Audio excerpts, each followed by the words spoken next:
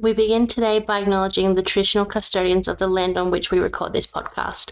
We pay our respects to the elders past and present. We extend our respect to the Aboriginal and Torres Strait Islander peoples here today.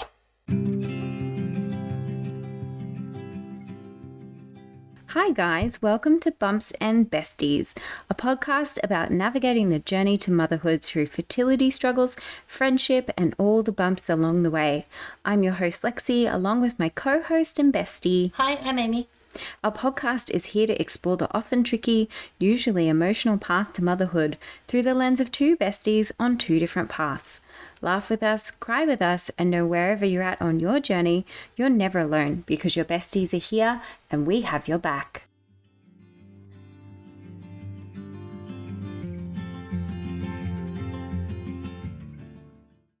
Hello and welcome back to another episode of Bumps and Besties. Hey, how are we all going? Lex, how's your week been? Yeah, look, it's been a good week. We have a lot of teeth. Oh. But we're at the point where they've come through. Okay. So yes, we're at a good stage of teeth. So it's cute and it's not ruining our lives anymore. Okay, cool. So we're back to sleeping just a little more normally. More or less, yes. Okay. But on that track, that would be sort of like the thing I've been dealing with this week. So Ted is almost a year old now. He just turned 11 months. And there is a transition where sort of babies turn into toddlers and they go from having 2 to 3 naps a day to 1 nap a day. And that is where we're at. So we're trying to find that good balance between having enough time for him to sleep during the day that he then doesn't end up disturbing his nighttime sleep. And we've gone from having him sleep through from 7 through till 3 o'clock, needing a feed, sleeping till 7, to him going and waking up at 12:30 for a feed, but then not waking up again until he gets up. So it's just a matter of trying to get the timing Tweak right. it a bit. Yeah, and it's all like you have to change their diet as they move into that next stage, and there's just a lot going on. But yeah, more or less, like I'm probably a little bit more sleep deprived than I'd like to be, but we're making it work. Okay. Well, Yeah. How are you? What are you up to? yeah, this week's been chaotic. We're preparing for another transfer to happen in the next week or two, so lots of appointments and medications. Hubby's business has just been manic, so So exciting. Just a So lot. much going on your plate. So everyone, that there is a reason we were not here last week. We do apologize, but it was just literally scheduling of craziness. It just didn't happen. And that's going to happen from time to time. Welcome to the world of, I'm going to say working mums in quotations because dads who work are just called dads. But anyway, here we are. it's chaos, but we're here this week. We've made it work. All right. So Amy, this is your week. Tell us what you are going to be walking us through. Yeah, so I'm going to chat a bit about when deciding when to end kind of your IVF journey and when it's enough. I think for me, I kind of want to touch on something I said the last episode where I said turning 30 was really sad. Now, turning 30 is not sad because you're old, and I hope no one took offense to that comment because I kind of... 30 is great. 30's great. 30's not been bad for me at all for the 3 weeks that I've been 30. It's been wonderful.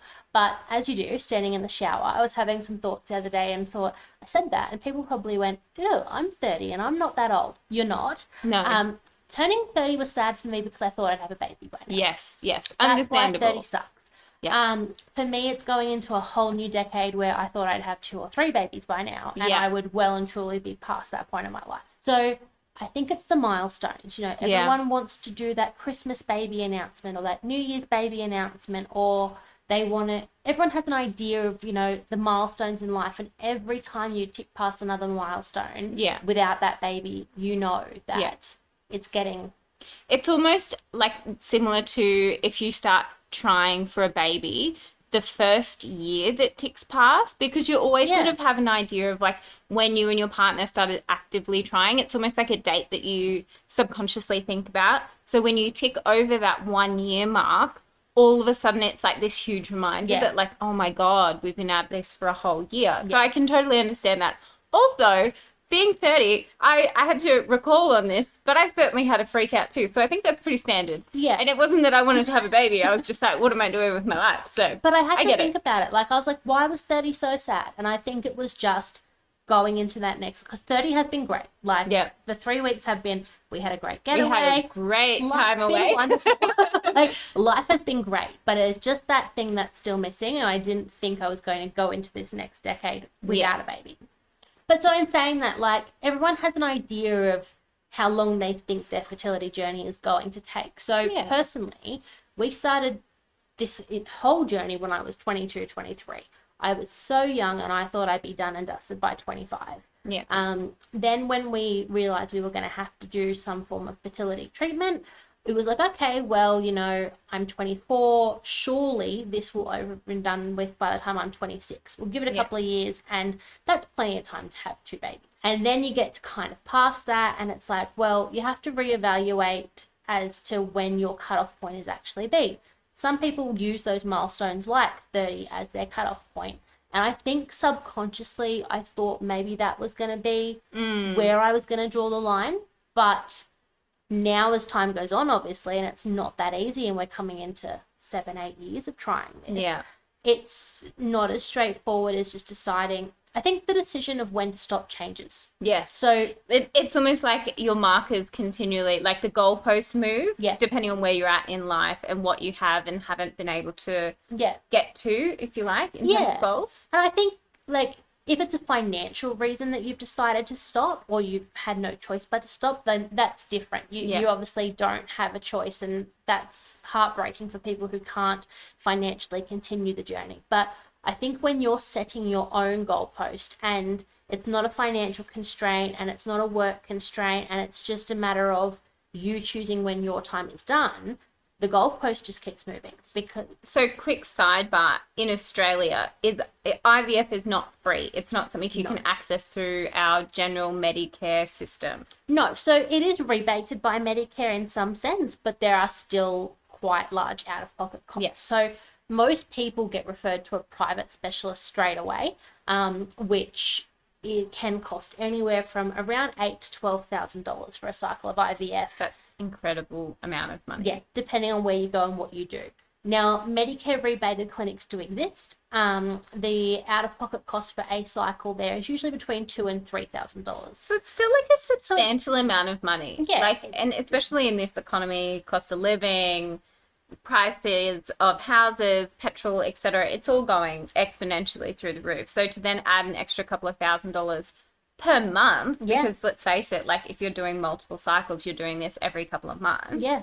That's a lot. If you're not getting many eggs like I don't, and you're having to actually go through the entire cycle from stimulation, retrieval, because the biggest cost is the procedures. Yeah. So anesthetists are expensive people. They are. That was the most expensive part of our birth as well, was the anesthetist. Like, that's where all your money goes, guys. That's what it is. But they keep you alive. Worth their weight in gold. They keep you breathing while you're under anesthetic. So, you know, we want to pay them well.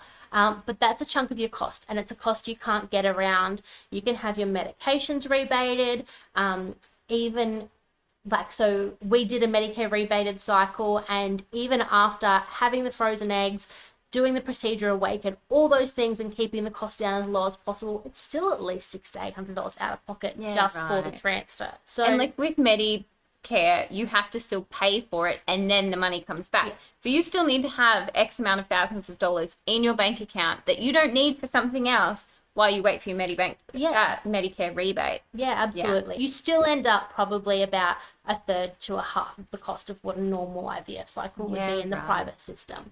Adding on top of that, most people who go through IVF end up having like laparoscopies and HSGs and all those kind of things, and diagnostic procedures along the way.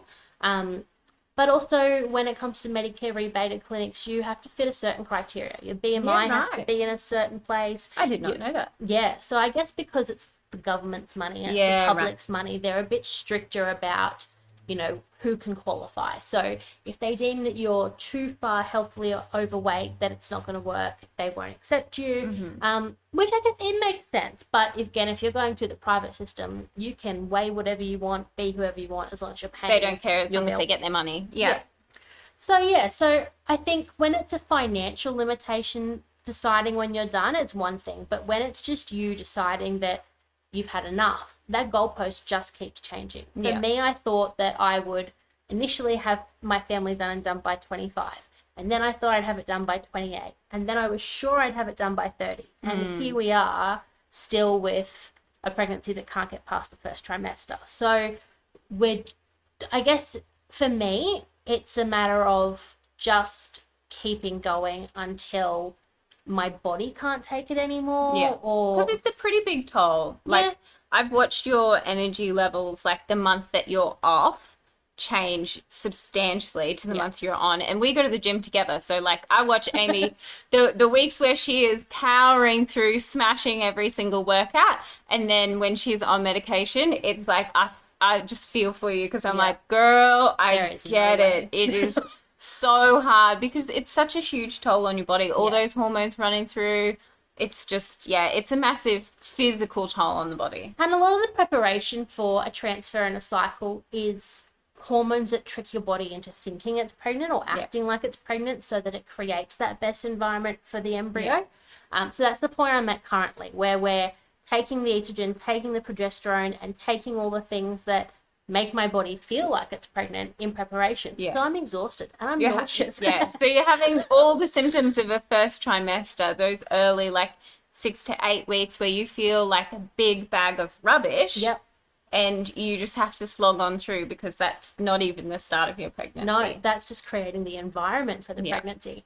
So, you know, it's rough. So for me, I think it's a matter of how long my body can keep doing this.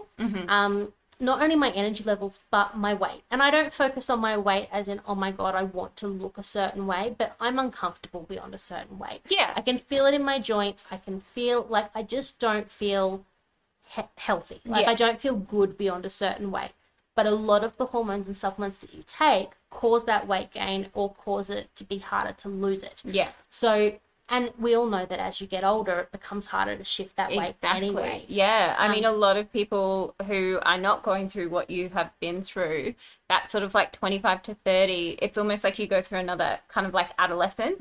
And your body changes, and all of a sudden things you could eat earlier are now making you gain weight, or the amount of resistance you need to do at the gym to maintain a particular level of fitness completely changes. And it's just as your body grows, that's what happens. So you add on all the extra hormones. You add all the extras onto that, and it's near impossible. So I think for me, the weight that I carry, especially have carried the last, say, 4 to 5 years, is a big thing. Prior to that, I was very slim. I was, you know, size 8 to 10. I didn't really have to watch what I was very lucky. You used to eat absolute junk and never go to the gym, and I'm like, what is this? What is this magic of yours? That was just your metabolism. I was very blessed with a great metabolism and just managed to keep fit naturally. And that is so much more of a struggle these days. Not just my weight and my energy, but my diet fluctuates. It's probably better now than it has been, but it almost feels like it's not as much fun because you're watching what you eat so closely and monitoring. So I think not just my physical health, but my mental health. When my whole life is consumed by this fertility journey, and anyone who's close to me and speaks to me knows that you ask me how my life is going, and it's going to be one of two things. It's going to be IVF or cats. That's all I have at the moment. That's where I am. But so everything you think about, everything you do, every decision you make is based around, will I be pregnant? Will I not be pregnant? Am I going to have a procedure? How far out from this am I going to be? You know, I have booked a short getaway for my husband's birthday later in the year, but, you know, I had to take into account, if we're going to have a transfer around this date, how far pregnant would that put me, and would I be able to travel? And you make all these plans, and then you get so I've had it happen before where I've made plans based around being a certain point in a pregnancy, and then it's gotten to that point in time and I'm not pregnant because I've miscarried. So it's another reminder of something you planned your life around that doesn't actually evolve into an end product. So it's all consuming. And for me at the moment, that's, I guess, fine, because I go to the gym and I run my husband's business, and it's not really affecting me too much at the minute. But I feel like it will get to a point where you can't just think, eat, sleep, talk IVF all day, every day with no results. So I guess I've lifted for myself personally the set end goalpost off it because every milestone that I've set, we've passed without having reached it with a baby.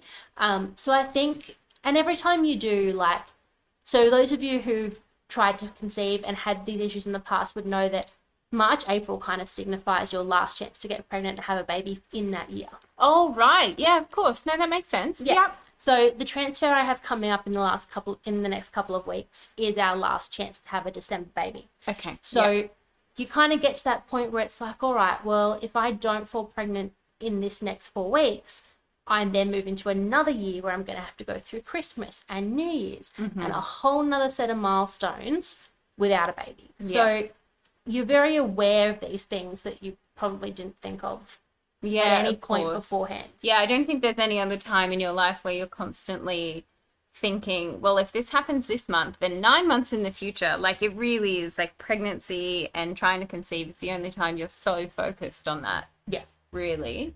So I think I would probably draw a line at, say, 35. I think.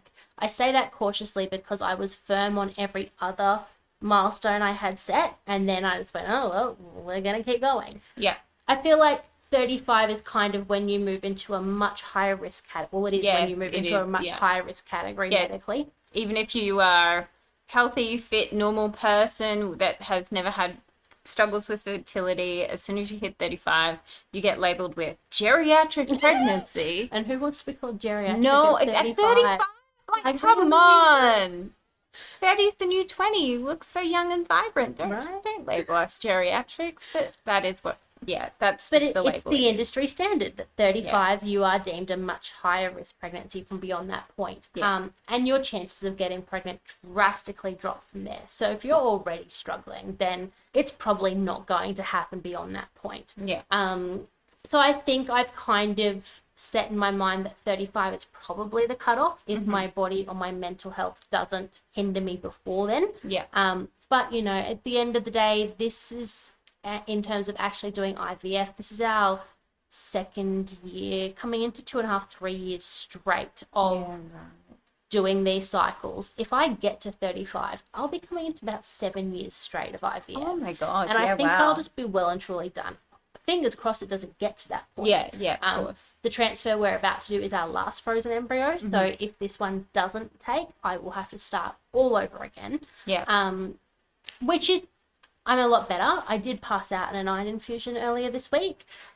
It sounded very dramatic, actually, guys. Like, I think that Amy really has the worst luck when it comes to people trying to stick her with needles. I haven't passed out from a needle in years. And like we talked about this in my needle phobia ep a few weeks back, that I've gotten so much better, and I thought I was past it and I thought I was through it. And I don't think it was the needle. I think it was the fact that there was some blood spurting when they eventually managed to cannulate me. And again, it was an ordeal. It wasn't a walk in, let's cannulate you. This was a let's stab you multiple times until we find a vein. And it's never simple. And I guess if you're low iron or anemic anyway, those veins are going to be harder to find than normal. Yeah. I have crappy veins at the best of times. I was just a doctor's absolute worst nightmare earlier this week. But then when, you know, they put the needle in and they don't want to take it back out, so they're digging around to find the vein and there's blood coming. That was it. I was out. That was me done. I was unconscious. I don't know that anyone is, even if you don't have a needle phobia, when you see your own blood spurting out all over the place. Same thing happened to me when we got put in for the C-section, and my OB that delivered Ted was not my normal OB, and I think he was just a bit nervous or something, but I got cannulated 3 times and he put blood all over me, and I was just like, I'm a very hydrated pregnant lady. Like, and literally, like, the anaesthetist walked into the room, saw all the holes all over in my arms, and he was like, "Oh, honey, I'm gonna fix this for you." And he just like found a vein straight away, cleaned up all the blood that was all over my arms. He's like, "Sorry about that."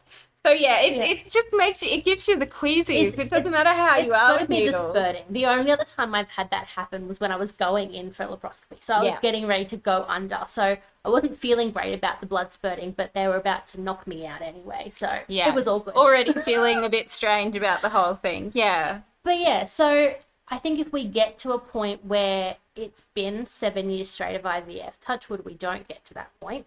But if we did, I think I would probably call it quits then. Yeah. But in saying that, I don't know. And I Yeah. don't feel like I can put a time frame on that anymore until our bank account says no or Yeah.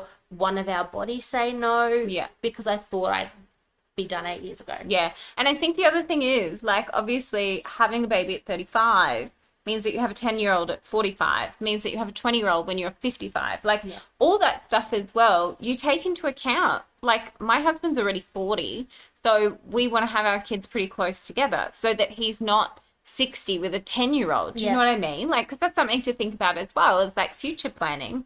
Kids need a lot of energy, especially at that age. So you need to make sure you're at a point where you're like, oh yeah, I can handle this. I can keep up. Well, that's it too. Gary's in his late 30s. He's clearing on 40. So even if I manage to do it for the next few years, he's getting to that point where he probably doesn't have the energy for it anymore.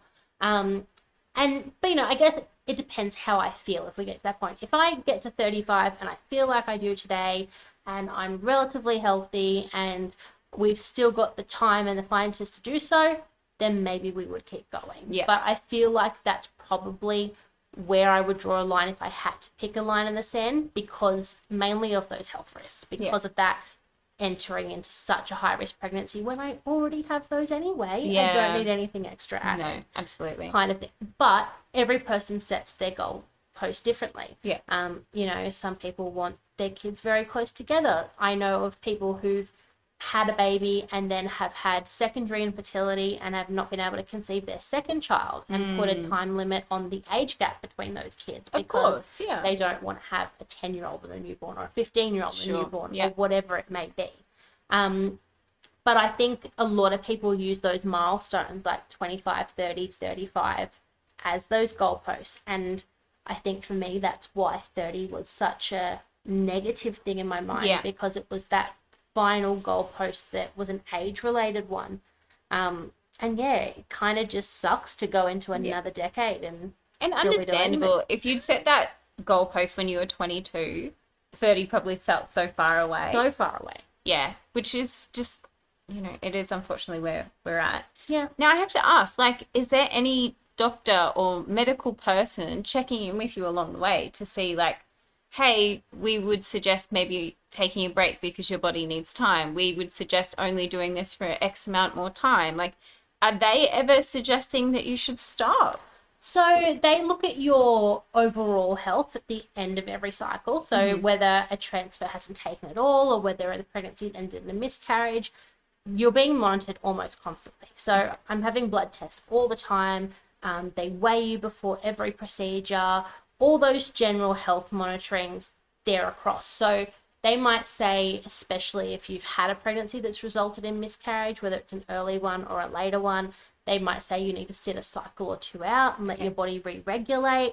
I'm very lucky in that my healthcare professionals all kind of let me take the reins. So while they'll give me guidance and say, hey, we think you should sit this one out. So for the pregnancy that I got fairly close to the end of the first trimester, because it was such, it wasn't a chemical pregnancy or a blighted, it was a proper miscarriage. They said to me, we think you need to sit out a couple of months and let your body recover from that. You know, you lose a lot of blood and energy, and there's so much that goes into creating and trying to hold on to these pregnancies. And then it's like when you're so busy and you stop and you hit a wall and you feel like crap, that's the point I got to, whereas I felt like absolute crap at the end of that, and I just needed a couple of months to reset.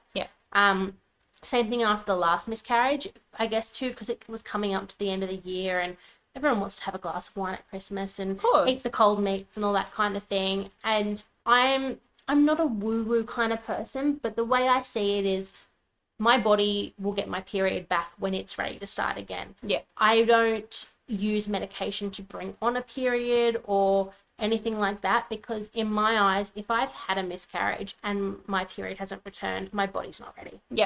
No, that totally makes sense. So I think I take natural breaks where needed. But definitely if they thought there was, so like, for example, when we suspected I might have an ectopic pregnancy, if there's damage like that and things that can affect you ongoing, they will firmly but nicely tell you they think, you might be at the end of the road, or I think they deem it after 3 recurring miscarriages now that it's, I can't remember the term for it, it's completely slipped my mind. Something to look into, where you should be investigating the quality of the egg and the quality of the embryo and doing all the genetic testing. Yeah. So if, for example, this one takes and we were to miscarry it, if we started the process over again, we would be very firmly guided into genetic testing for any embryo we get, because it's completely normal to have a miscarriage in 25% of pregnancies. Yeah. It's not normal to miscarry 3, 4, 5, 6 pregnancies back to back. So unless there's something wrong with my eggs or with my husband's sperm or with the way or they some joined, compatibility thing. Yeah. you just don't know. Yeah. So if this one isn't to work and we start again, we would definitely go down that genetic testing route to see what the problem is. Yeah. I don't think it'd be worth putting ourselves through another 2 years of this without knowing knowing, yeah, because I mean, if it is a matter of some kind of genetic testing, then I suppose if something pops up in that, you can go, okay, well, this isn't going to work because of, the egg isn't right, or there's a problem with the sperm quality, or there's a compatibility issue. Then you guys can look at alternatives there. So a sperm donation or an egg donation, something along those lines, so that you know that the next time you go through it, there is a higher chance that things might result differently because you're not trying the same thing over and over again. Exactly. And so in the first pregnancy, we were almost at a point where we could have tested to determine if there was like a chromosomal abnormality, like a trisomy or something. You got to 10 weeks? 10. So we were right at that point of the NIP testing. I was going to say, generally, if you're going through the normal cycle of just your GP appointments, around 10 weeks, they will suggest it's not something you have to do, but a NIP test. So it's a blood test that you can find out if there are any trisomies that pop up, because there's enough DNA in the fetus and in your bloodstream that they can work out if there's any abnormalities in that. Yeah, so we were almost the point of we literally would have done that the week after we miscarried the first time, and we would have had a better idea. Obviously, the last miscarriage, we weren't far enough along to determine any of that, but it can mostly be determined with genetic testing of the embryo. So I guess to save ourselves going through these and having these recurring miscarriages between 6 and 10 weeks, we will just genetic test from the get-go. Didn't feel worth it, I think, this time, because we only had the 3 embryos to use, and it's quite another expensive process. It's another cost again. But if we were to do it again, we definitely would. Yeah. And can they find out the sex in that early stage as well? They can, but in Australia, they don't. They don't tell you. They don't let you. Yeah. Because I think there was a big controversy about John Legend and Chrissy Teigen tested their embryos and decided what sex they wanted. Yeah. But in Australia, you can't do it like that. So in the US, it's big. In the US, you can genetic test, you can find out the gender, and you can choose and you can pick which one you want to transfer. Oh my God, that's crazy. Insane. That's Gattaca level crazy stuff. I couldn't imagine being like, real. Oh, I want a boy, and then I want to go, that's absolutely crazy. It's just let Mother Nature work itself out. I say that, but when I found out I was having a boy, I cried.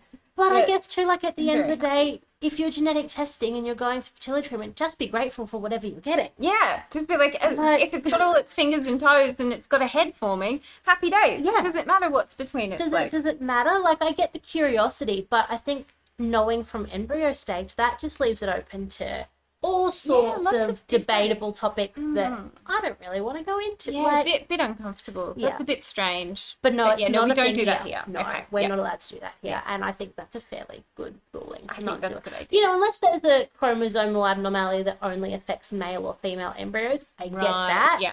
But that could be something that's a genetic history. Say, if your family you have history in your family of all the women carry a particular breast cancer, or all the men have a particular strain of CP that only affects the males, then I can understand that. But in generally speaking, that's the very rare abnormality. Yeah. So I guess to wrap that up, for me, there isn't an end goalpost anymore. There isn't the end goalpost is baby. Yeah.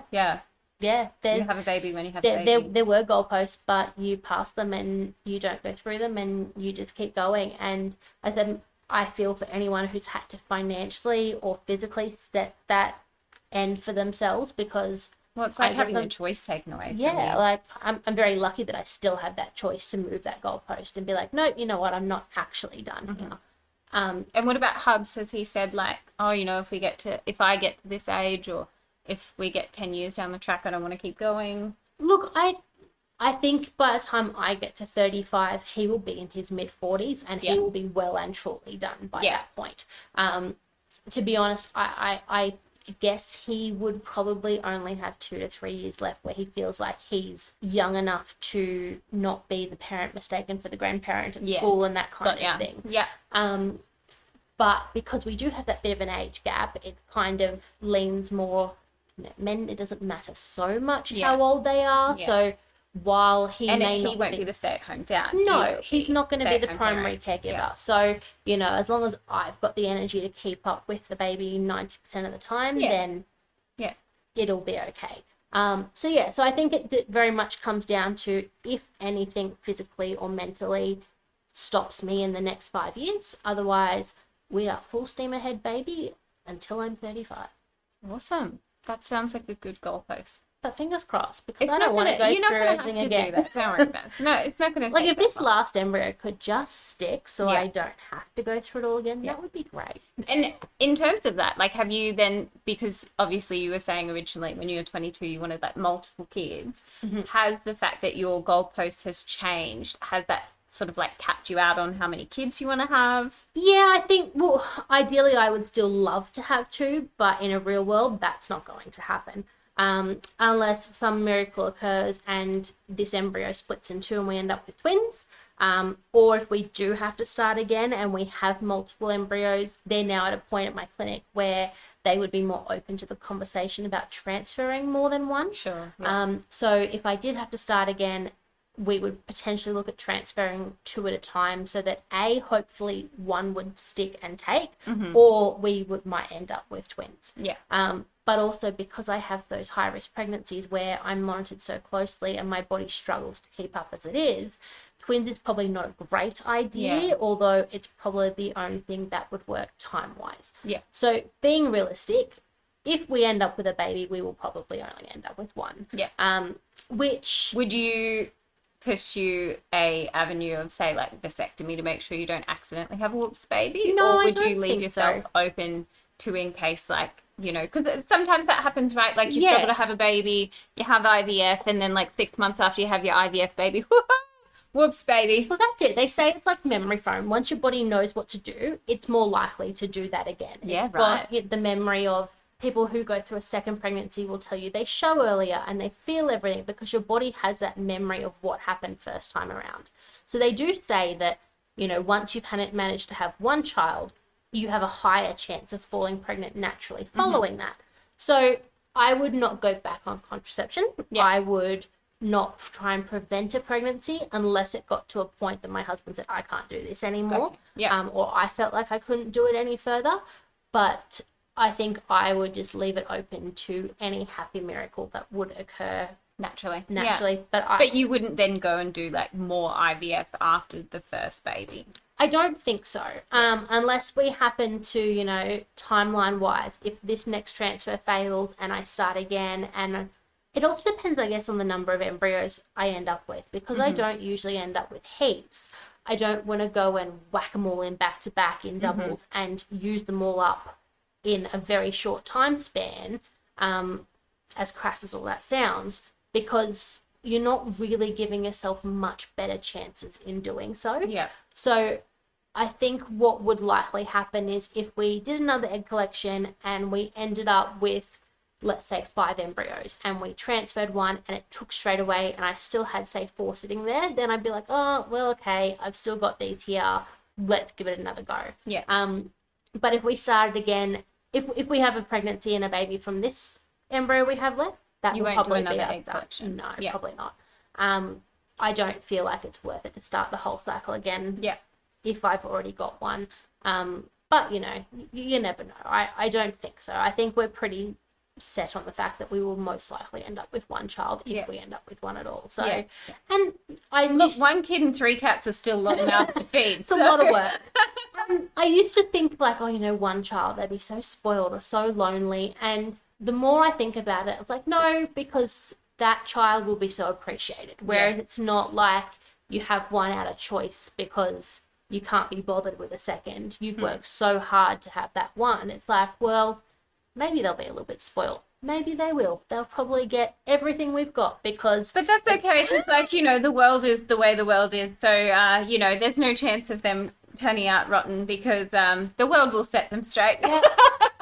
Doesn't matter how spoiled your kid is, they'll hit the real world and be like, whoa, okay. But I think the loneliness concern has gone out the window. Like, there are so many options, yourself. You've got Ted, there's mums groups, there's play groups, there's other friends and family with small children. There will always be opportunities for kids to interact with other kids. Creche, the gym we go to has Yeah. creche. Ted has seen other children every day this week. Yeah. And we've just got the one baby. So, Yeah. it's definitely possible to have them socialized appropriately and just have one kid. And look, even if that means putting them in daycare a couple of days a week just for their socialization, fine. I'm open to it. Yeah.